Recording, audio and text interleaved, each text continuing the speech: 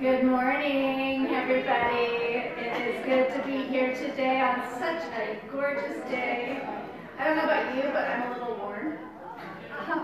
So, I'm going to be up here sweating, so it's all good. Let's pray, and then we'll get started. Lord Jesus, you are here, and we know that you have something to say to each one of us today. Open our ears, open our hearts, open our minds so that we can hear your word. In your name we pray. Amen.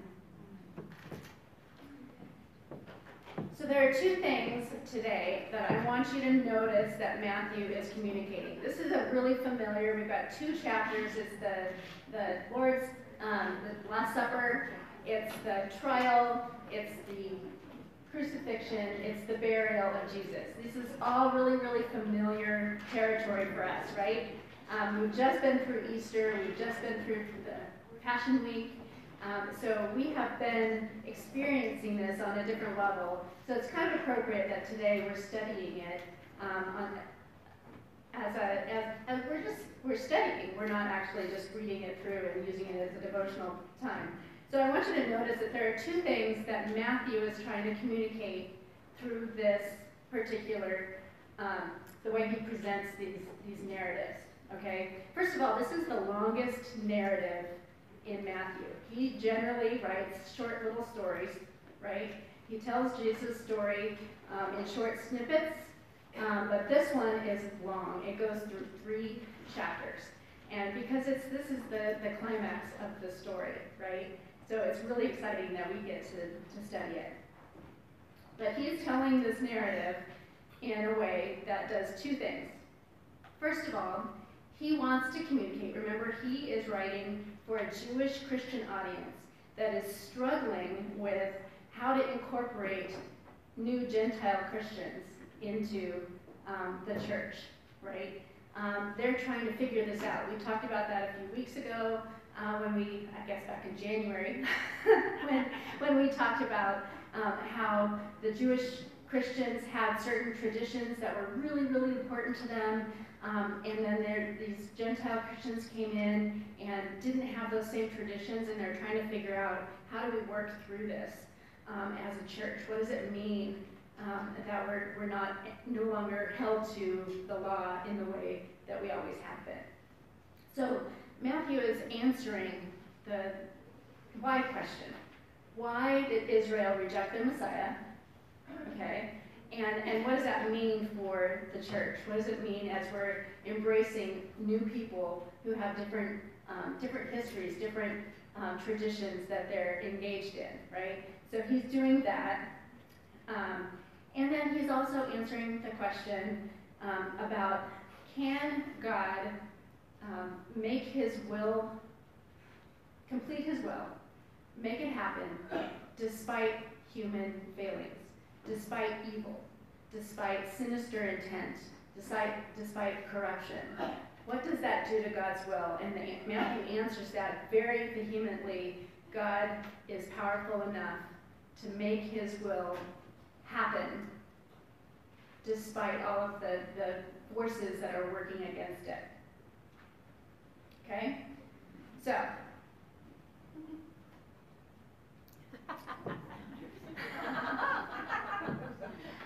I want to tell you a story about broken expectations. How many of you have ever had an expectation broken? Right? This is a common occurrence. Some of you might know, and some of you may not, but you'll know this now. I am a huge soccer fan. Okay? I follow the Sounders. We watch every game. We schedule our schedules around the Sounders games. We literally, it's like, okay, what time is the Sounders game? No, we can't go to that party. I'm sorry. We're not going over to that person's house for dinner that night because we know there's not going to be a Sounders game. Or there is going to be a Sounders game and they're not going to be watching it. So a couple of months ago, I was officiating a wedding, and it was the first Sounders game of the season. And literally I was debating, like, do I go to the reception? I mean, the wedding was going to be over, right? So my job was done. But do I go to the reception? This is a dear, dear friend. I really wanted to go to the reception, but it was the first game of the season. So we negotiated, my husband and I, and he wore his Sounders jersey under his nice shirt. And we went to the reception and we tracked it on our phones. We didn't watch it though, so give us that much credit. So we are huge Sounders fans, but the Sounders have this, like all Seattle sports teams. If you translate this into Huskies or Wazoo or Seahawks or Mariners or whomever, when you get hopeful and you have these expectations, and then they crush them, right? So in 2016, the Sounders won the MLS Cup. It was so exciting, and they did it in spectacular way, right? They started out pretty slow in the season. It's a very long season if you're not familiar with soccer. It's a very long season. They play almost every week, sometimes multiple times a week, and so it can be, it's a long haul. They started off really slow at the beginning of the season, didn't win many games, but then something changed in the middle of summer, and they rocked it, got all the way through to the MLS. They managed to win the MLS Cup without having a single shot on goal. That, if you don't know what that means, I'm sorry. Imagine, Swoops is back there, yeah! So they won on penalty kicks, which, is kind of scary. But, so MLS Cup in 2016. So you can imagine what our expectations were for 2017, right? We had these huge expectations. We're going to go, we just won the MLS Cup, we're the defending champions, we are going to have an awesome time. No. The Sounders started off the next season very slowly. They started in April. Actually, they started in March. So they started in March, and they made it through all the way through June with only 5 wins. Okay, that's really bad. So it was our little hearts were broken, and we were struggling because we had these really high expectations, and then it fell apart. Right? Well, they ended up going back to the MLS Cup again against Toronto, same team as the year before. So it turned out okay. They lost that time, but our expectations were crushed at the beginning of the season. It was really, really hard. So I want you to think about times in your life when your expectations have been crushed, because we're going to see a lot of that in this narrative. And I have a whole lot to say in a very short time, so forgive me if I'm powering through this. The plot against Jesus. When Jesus had finished saying all these things, he said to his disciples, "As you know, the Passover is 2 days away, and the Son of Man will be handed over to be crucified." Then the chief priests and the elders of the people assembled in the palace of the high priest, whose name was Caiaphas. And they schemed to arrest Jesus secretly and kill him. But not during the festival, as the Passover, they said, or there may be a riot among the people. So the Passover gathered a lot of people into a small space of Jerusalem as they're all coming together to celebrate this time. So they're worried about some of his followers, kind of the outside followers, being there in Jerusalem and actually causing a riot. So they're worried about it. It's not going to make much difference, as it turns out. So this is a transition point. We are moving away from the teaching and the healing ministry of Jesus, and we're diving directly into kind of the crowning achievement, the thing that Jesus was intentionally here for. And there's this great irony in this part about the chief priests and the elders, because they were scheming, right? But they were playing into God's purpose for them. For the world, right? God is going to save all of humanity, and he's doing it by this scheming group of people, right? So I want you to notice that. Okay, moving on. This is a little small, I'm sorry. While Jesus was in Bethany at the home of Simon the leper, a woman came to him with an alabaster jar of very expensive perfume, which she poured on his head as he was reclining at the table. When the disciples saw this, they were indignant. "Why this waste?" they asked. "This perfume could have been sold at a high price and the money given to the poor." Aware of this, Jesus said to them, "Why are you bothering this woman? She has done a beautiful thing to me. The poor you will always have with you, but you will not always have me. When she poured this perfume on my body, she did it to prepare me for burial. Truly I tell you, wherever the gospel is preached throughout the world, what she has done will also be told in memory of her." Ironically, we don't know her name, at least not from Matthew. So there's a couple things I wanted to point out about this, like these pretty perfume bottles. In Matthew, he's talking, he says that the disciples, all of them. In Luke, whoever this was that complained about this woman is unnamed, and in John it's named as Judas. But in Matthew, he is saying all of the disciples. And as elsewhere in Matthew, when he says the disciples, he's usually talking about Christians, people who are followers of Christ. And so he's kind of making this complaint to the Christians, the Jewish Christians and the Gentile Christians, that this is what your attitude is, and we are here because we're in relationship with Jesus. A lot of people get concerned about the phrase, "the poor you will have with you always," right? This is a recognition that giving to the poor is an ongoing obligation.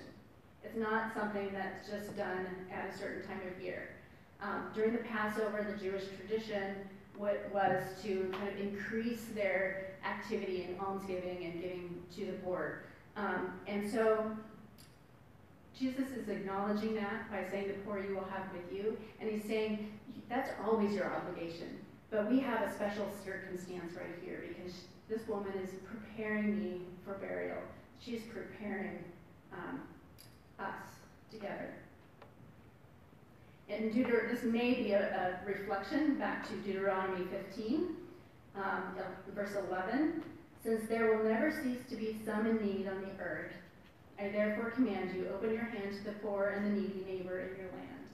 So in Deuteronomy, so Jesus is reflecting back on that. Deuteronomy is saying, you're always going to have the poor. So that should increase your willingness and ability to engage with them and help them.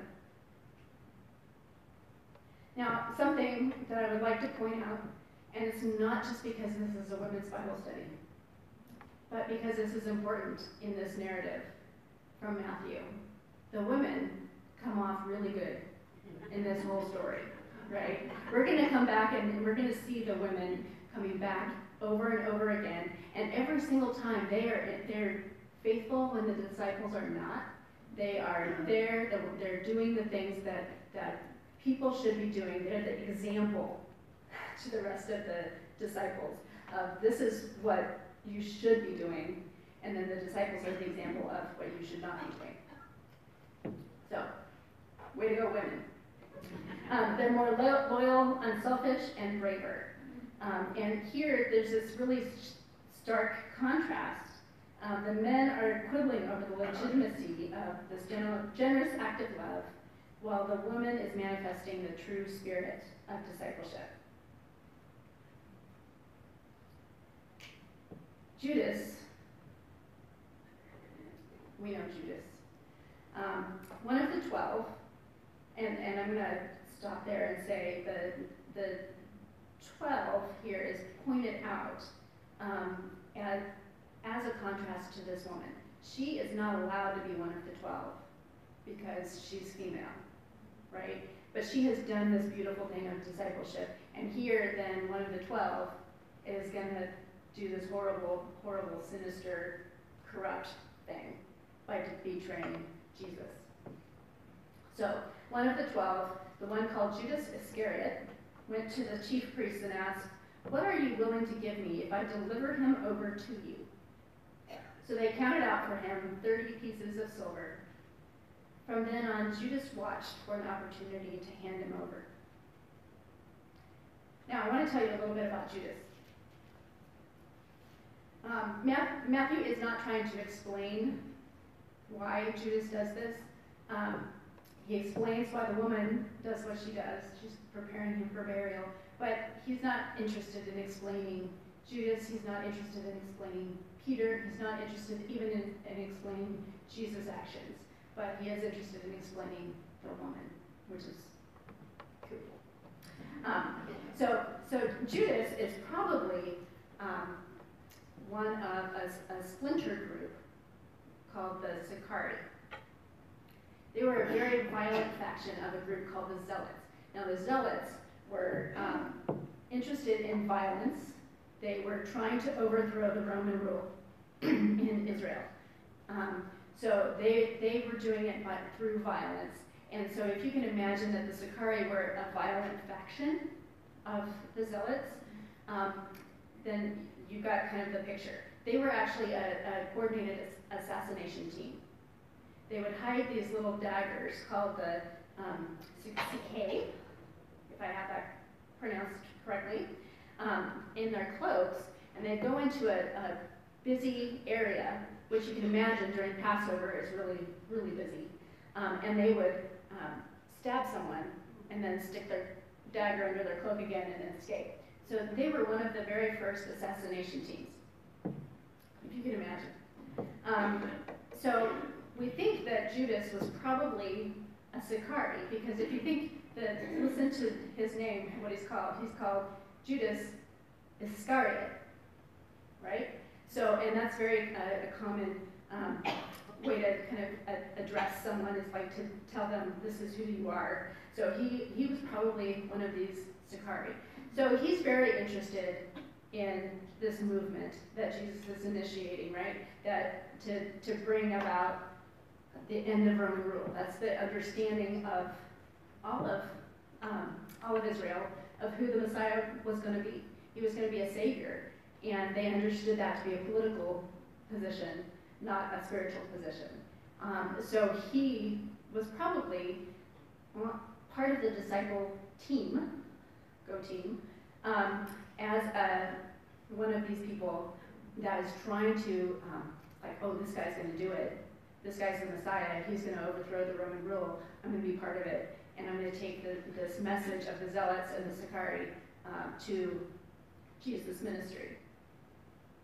So that's a little bit, the assumption is, if he was indeed one of these Sicarii, that he did this not because he thought Jesus was wrong, but because he was impatient and he wanted Jesus to get on it. He wasn't willing to wait. And so he then, assuming that he was going to, Jesus would break the chains or however else, once he was arrested, that would initiate this violent overthrow of the Roman rule. That by getting him arrested, that's what would happen.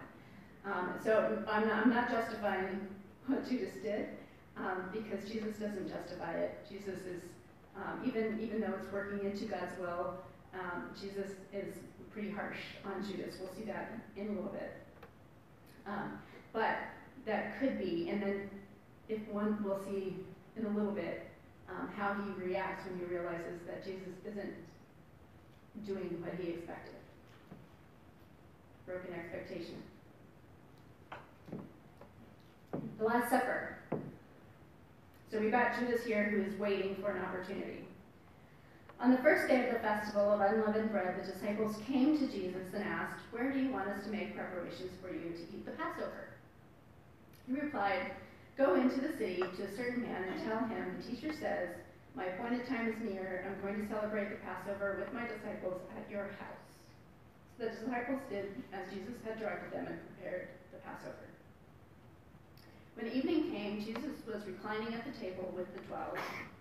And while they were eating, he said, "Truly I tell you, one of you will betray me." They were very sad and began to say to him, one after the other, "Surely you don't mean me, Lord." Jesus replied, "The one who has dipped his hand into the bowl with me will betray me. The Son of Man will go just as it is written about him. But woe to that man who betrays the Son of Man. It would be better for him if he had not been born." Then Judas, the one who would betray him, said, "Surely you don't mean me, Rabbi." Jesus answered, "You have said so."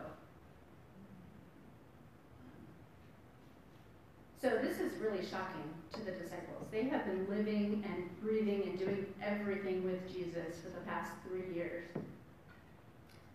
I want you to notice something though. All of the disciples, except for Judas, say, "Surely not me, Lord." Judas says, "Surely you don't mean me, Rabbi."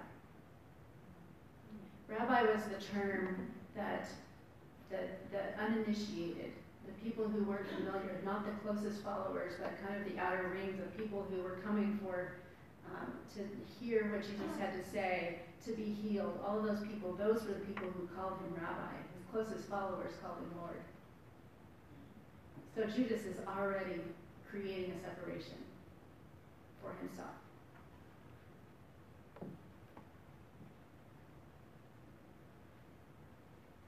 You'll notice also Jesus' response. "You have said so." We're going to hear this a couple more times, exactly this way.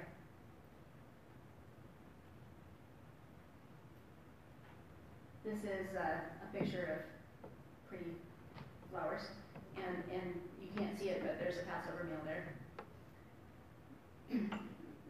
Okay. While they were eating, Jesus took bread, and when he had given thanks, he broke it and gave it to his disciples, saying, "Take and eat, this is my body." Then he took the cup, and when he had given thanks, he gave it to them, saying, "Drink from it, all of you. This is my blood of the covenant, which is poured out for many for the forgiveness of sins. I tell you, I will not drink from this fruit of the vine from now until the day when I drink it new with you in my Father's kingdom." And when they had sung a hymn, they went out to the Mount of Olives. So in this Eucharist, we call this the Eucharist, right? It's kind of a high church term for it. It's also the Lord's Supper, communion. This is Jesus initiating this. And we call it, my tradition would call it an ordinance because Jesus orders it. Do it. He says, "Do it. Do this in remembrance of me." It's a sacrament in the Presbyterian tradition because Jesus tells us, this is what I want you to participate in. And in doing this, he's taking this Passover meal. These are standard pieces of the Passover meal. The matzah bread is a reminder of how God saved the people of Israel from the bondage in Egypt, right?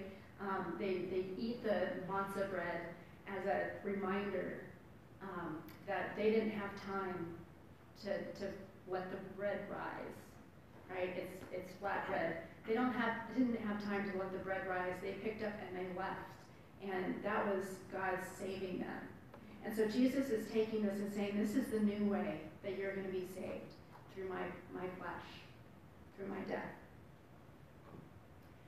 And then the cup, it probably, we're guessing, it was the second of 4 cups of wine that they drink in the Passover meal. And the second one is also a reminder of the escape from Egypt and how God saves, his saving provision. So we have these 2 examples from the Passover meal that Jesus is reimagining for the disciples and what who they are and what he wants them to do to remember what he has done, what God has done for them. Then Jesus told them, "This very night you will all fall away on account of me, for it is written, I will strike the shepherd, and the sheep of the flock will be scattered." Remember, Matthew is really It's really important to him that he keeps going back to Old Testament prophecies, and he wants his people to recognize how Jesus is fulfilling those prophecies. So this is another one. This is from Zechariah 13:7, if you want to look it up. But after I have risen, I will go ahead of you into Galilee. That's a pretty surprising statement, isn't it? He's been saying, I'm going to be crucified, and then he says, I'm going to rise up, and I'll meet you. Go meet me there in Galilee. Right? That's kind of surprising. And Peter, good old Peter, we love Peter, replied, even if I fall away on account of you, I never will. Truly I tell you, Jesus said, this very night before the rooster crows, you will disown me 3 times. 3 times. But Peter declared, even if I have to die with you, I will never disown you. And all the other disciples said the same. So I want you to notice, before we go on, that Jesus is communicating something when he says, you're going to fall away, but I want you to meet me in Galilee. Right? What is that communicating? That's grace. Right there. He's saying, you're going to deny me, you're going to reject me, you're going to run away, but I want you to meet me because you're still part of my people. You're still part of my church. And Jesus, I'm going to speed up here because I'm running out of time. Jesus went with his disciples to a place called Gethsemane, and he said to them, sit here while I go over there to pray. He took Peter and the 2 sons of Zebedee along with him and began to be sorrowful and troubled. Then he said to them, my soul is overwhelmed with sorrow to the point of death. Stay here and keep watch with me. So Gethsemane, we have this thing going on.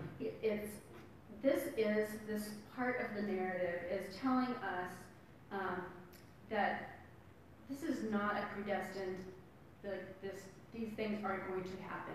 Jesus has choice. And I want you to realize that Jesus has choice. He can say no. And he's fighting with himself over it because he knows what's coming. And it's not pretty. But he has the freedom to rebel against God's will. This whole part is not very heroic. Actually, anything from here on out on the disciples' part is not very heroic. I want you also to notice that he says in here, I'm going to move on. Oh, sorry. Thy will be done is in here, and that is a reflection of the Lord's Prayer. So going a little further, he fell with his face to the ground and prayed, Father, if it is possible, may this cup be taken from me, yet not as I will, but as you will. He's going back to, this is how I taught my disciples how to pray, and this is what I'm praying now. Exactly the same. He returned to his disciples and found them sleeping. We know this. They do this 3 times. Peter and the other 2 told to watch and pray 3 times so you won't enter into temptation. So again, a reflection back to the Lord's Prayer. So he's not being asked to escape temptation, but to be victorious over it. So we have here in the Garden of Gethsemane is the reversal of the Garden of Eden. And if you want some more information on that, check out Romans 5, verse 19. So we know this one, right? Rise, let us go, here comes my betrayer. That's the end of the third one. So Judas is coming, and Jesus goes out to meet him. While he was still speaking, Judas, one of the 12, arrived. With him was a large crowd, armed with swords and clubs, sent from the chief priests and the elders of the people. Now the betrayer had arranged a signal with them. The one I kiss is the man, arrest him. Going at once to Jesus, Judas said, Greetings, Rabbi, again, Rabbi, and kissed him. Jesus replied, Do what you came for, friend. So there are 3 parts to this betrayal. One is the hypocritical kiss, right? A kiss is a token of affection and honor, and he has turned it into the act of betrayal. And then we move forward, and we have the cutting off of the ear, right? So One of Jesus' companions, doesn't say which one, in Matthew, reached for a sword, because it's not important to Matthew. Reached for a sword, drew it out, struck the servant of the high priest, cutting off his ear. Jesus says, put your sword back in place, for all who draw the sword will die by the sword. Do you think I cannot call on my Father, and he will at once put at my disposal more than 12 legions of angels? But how then would the scriptures be fulfilled that say it must happen in this way? This is like the key for Matthew right here. This is what he's trying to communicate. That Jesus has the power, but he's not going to use it.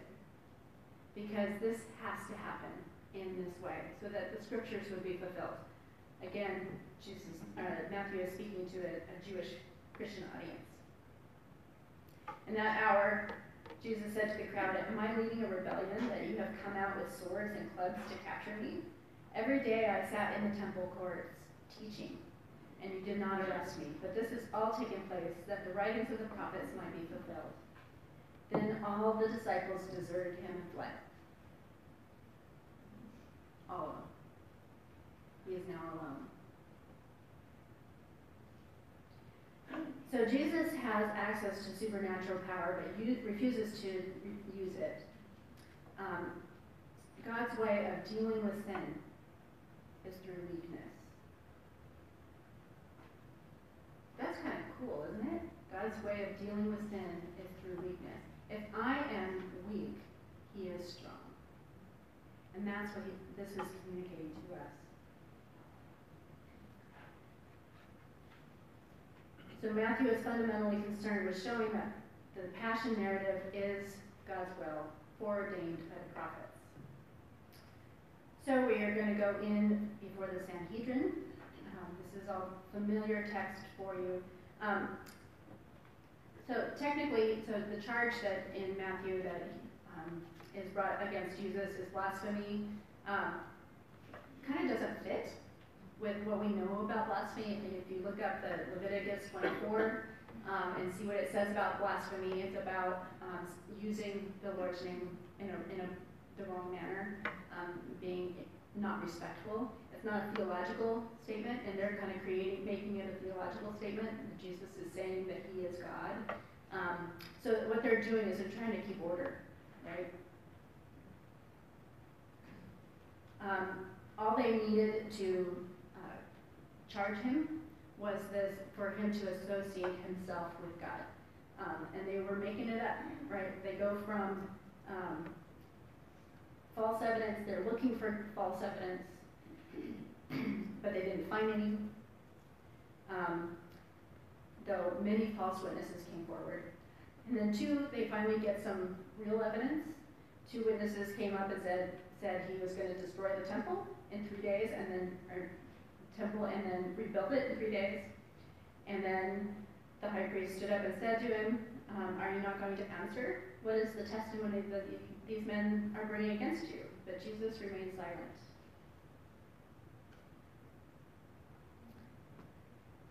The high priest said to him, I charge you under oath by the living God, tell us if you are the Messiah, the Son of God.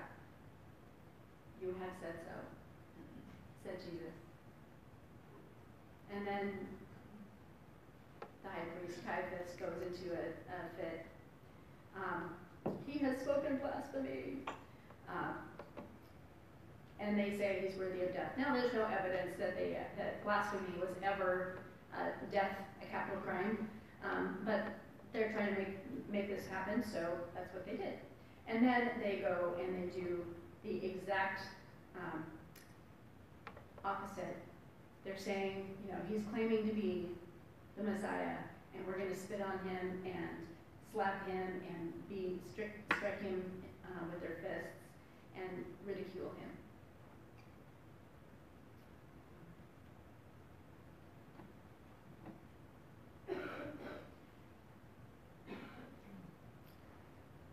And then we have Peter, little Peter. So remember in Matthew chapter 10, verses 32 and 33, it says, everyone therefore who acknowledges me before others, I will also acknowledge before my Father in heaven. And anyone who denies me before others, I will also deny before my Father in heaven. Poor Peter. 3 times in the garden, he has fallen asleep and not been praying to resist temptation. And 3 times he rejects Jesus and denies that he knows him. The first time, he denies it by just saying, nope, I don't know him. Got the wrong guy. Second time, he's more emphatic. And the third time, he swears. I mean, he doesn't, not a 4-letter word, right? But he like, on my honor, right? I don't know him. Which is exactly against what Jesus' teaching is about. Let your yes be yes, and your no be no. This quote from Rachel Held Evans, if you haven't heard, she's a wonderful theologian, 37 years old and just died recently. Horrible tragedy from the flu, of all things. It's a frightful thing, thinking you have to get God right in order to get God to love you. Thinking you're always one error away from damnation. The moment we figure God out, God ceases to be God. Maybe it's time to embrace the mystery and let ourselves off the hook. Isn't that beautiful? That's the story of Peter here, right? He is the head of the church, right? Jesus has already renamed him from Simon to Peter. He's already said you're going to be the cornerstone of the church, the foundation of the church. And here he's denying Jesus. But yet, when Jesus returns, he's going to meet him in Galilee. That's grace. Judas hangs himself. He is shocked, and this is where I think this is where I get my opinion that Judas did this in order to convince Jesus to kind of step into the messiahship and overtake the Romans. When Judas, who had betrayed him, saw that Jesus was condemned, he was seized with remorse and returned the 30 pieces of silver to the chief priests and elders. I have sinned, for I have betrayed innocent blood. What is that to us? They replied. That's your responsibility. So Jesus threw the money into the temple and went away and hanged himself. I was looking up pictures of nooses and got into some really creepy things, so I didn't put one up. But there's some 30 pieces of silver. So the chief priests pick up these coins, and they are all so ridden with guilt, they can't even use it for the temple treasury. It's blood money. So they went out and bought a field. I want you to remember how they said it's your responsibility, right? Because pretty soon, Pilate's going to say the same thing to them. It's your responsibility. Oh, wait, I've got 2 minutes to get through the whole trial, so I'm going to go through this fast. Again, Jesus said, when Pilate, the governor asked him, are you the king of the Jews? Jesus says, you have said so. He is putting Pilate in the position of being his own defender. Jesus, this is the last time Jesus speaks. He's pretty passive in the rest of this story. So I just want you to notice that. So he's not rejecting the title that was given to him back in, by Matthew back in chapter 2, way back when, by the Magi. Remember the Magi? They said, this is the king of the Jews. Jesus is not rejecting that title, but he's also not saying, yes, I'm guilty, because he is innocent. Right? And then we have the crowd is offered a choice. There's no evidence that this is actually something that they did, but we have this lovely part of the story. You get to pick Jesus, Barabbas, or Jesus, known as the Christ. So he knew that he didn't want to deal with this. Pilate didn't want to deal with this. He wanted it to be someone else's responsibility. His wife is like, you don't want this to be your responsibility because I've been having visions. Again, going back to the Magi who had a vision and went home another way. Chief priests and elders persuaded the crowd to ask for Barabbas, so they do. And what do you want us to do to Jesus, who is called the Messiah? They say, crucify him. It's the whole crowd. It's not down to one or two people at this point. It's the whole crowd. What crime has he committed? Asked Pilate. They all shouted. They didn't respond, right? They don't answer the question. They just said, crucify him. So he says, Pilate says, I'm innocent of this man's blood. It is your responsibility, right? So there's that parallel. Soldiers mock him. I'm just going to keep going. Little is said here about the actual crucifixion. The crucifixion itself is not really part of the narrative. It just says he was crucified. But there's lots of pointers back and forth to the stories, the prophecies about Jesus, including the charge that's at the top. He is the King of the Jews. So here, where he's up on the cross, he's got two rebels, or probably violent people who are trying to get the Romans to go out, maybe even zealots themselves. And everybody is ridiculing him, saying, you're done, you're crazy. And then we have these three different stories that happen. We have the darkness that came over the land. We have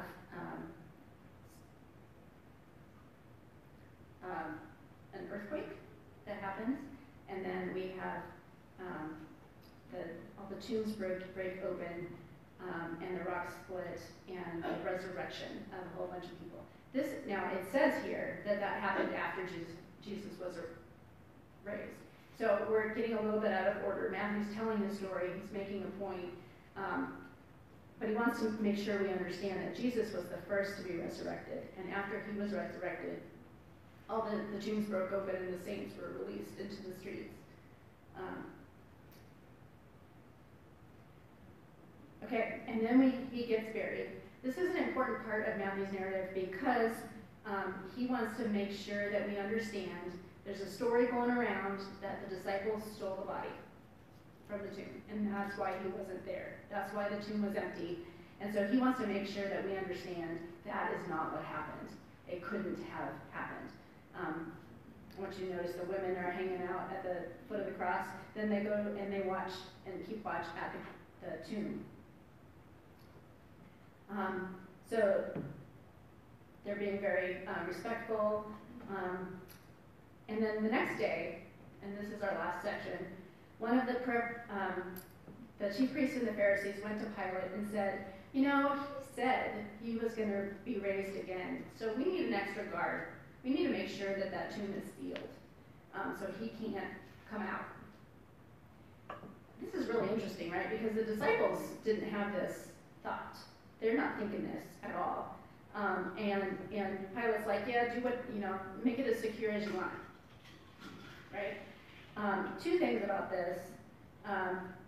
They ironically create the very lie that they're trying to protect against, right? They're protecting the people from their religion from being accused of stealing the body or whatever.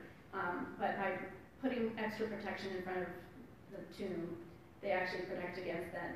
And they're overestimating the disciples. The disciples are not thinking that Jesus, even though he just said it, like not 2 days ago, that he was going to meet them in Galilee, right after he's risen.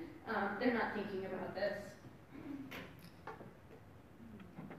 And we wait.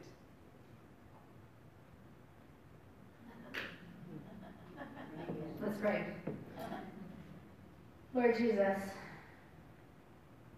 there's so much in this story, this narrative of your passion. Help this new understanding, the way that we have, what we've learned today, to feed into our understanding of your power and how you use even our mistakes, even our intentional mistakes,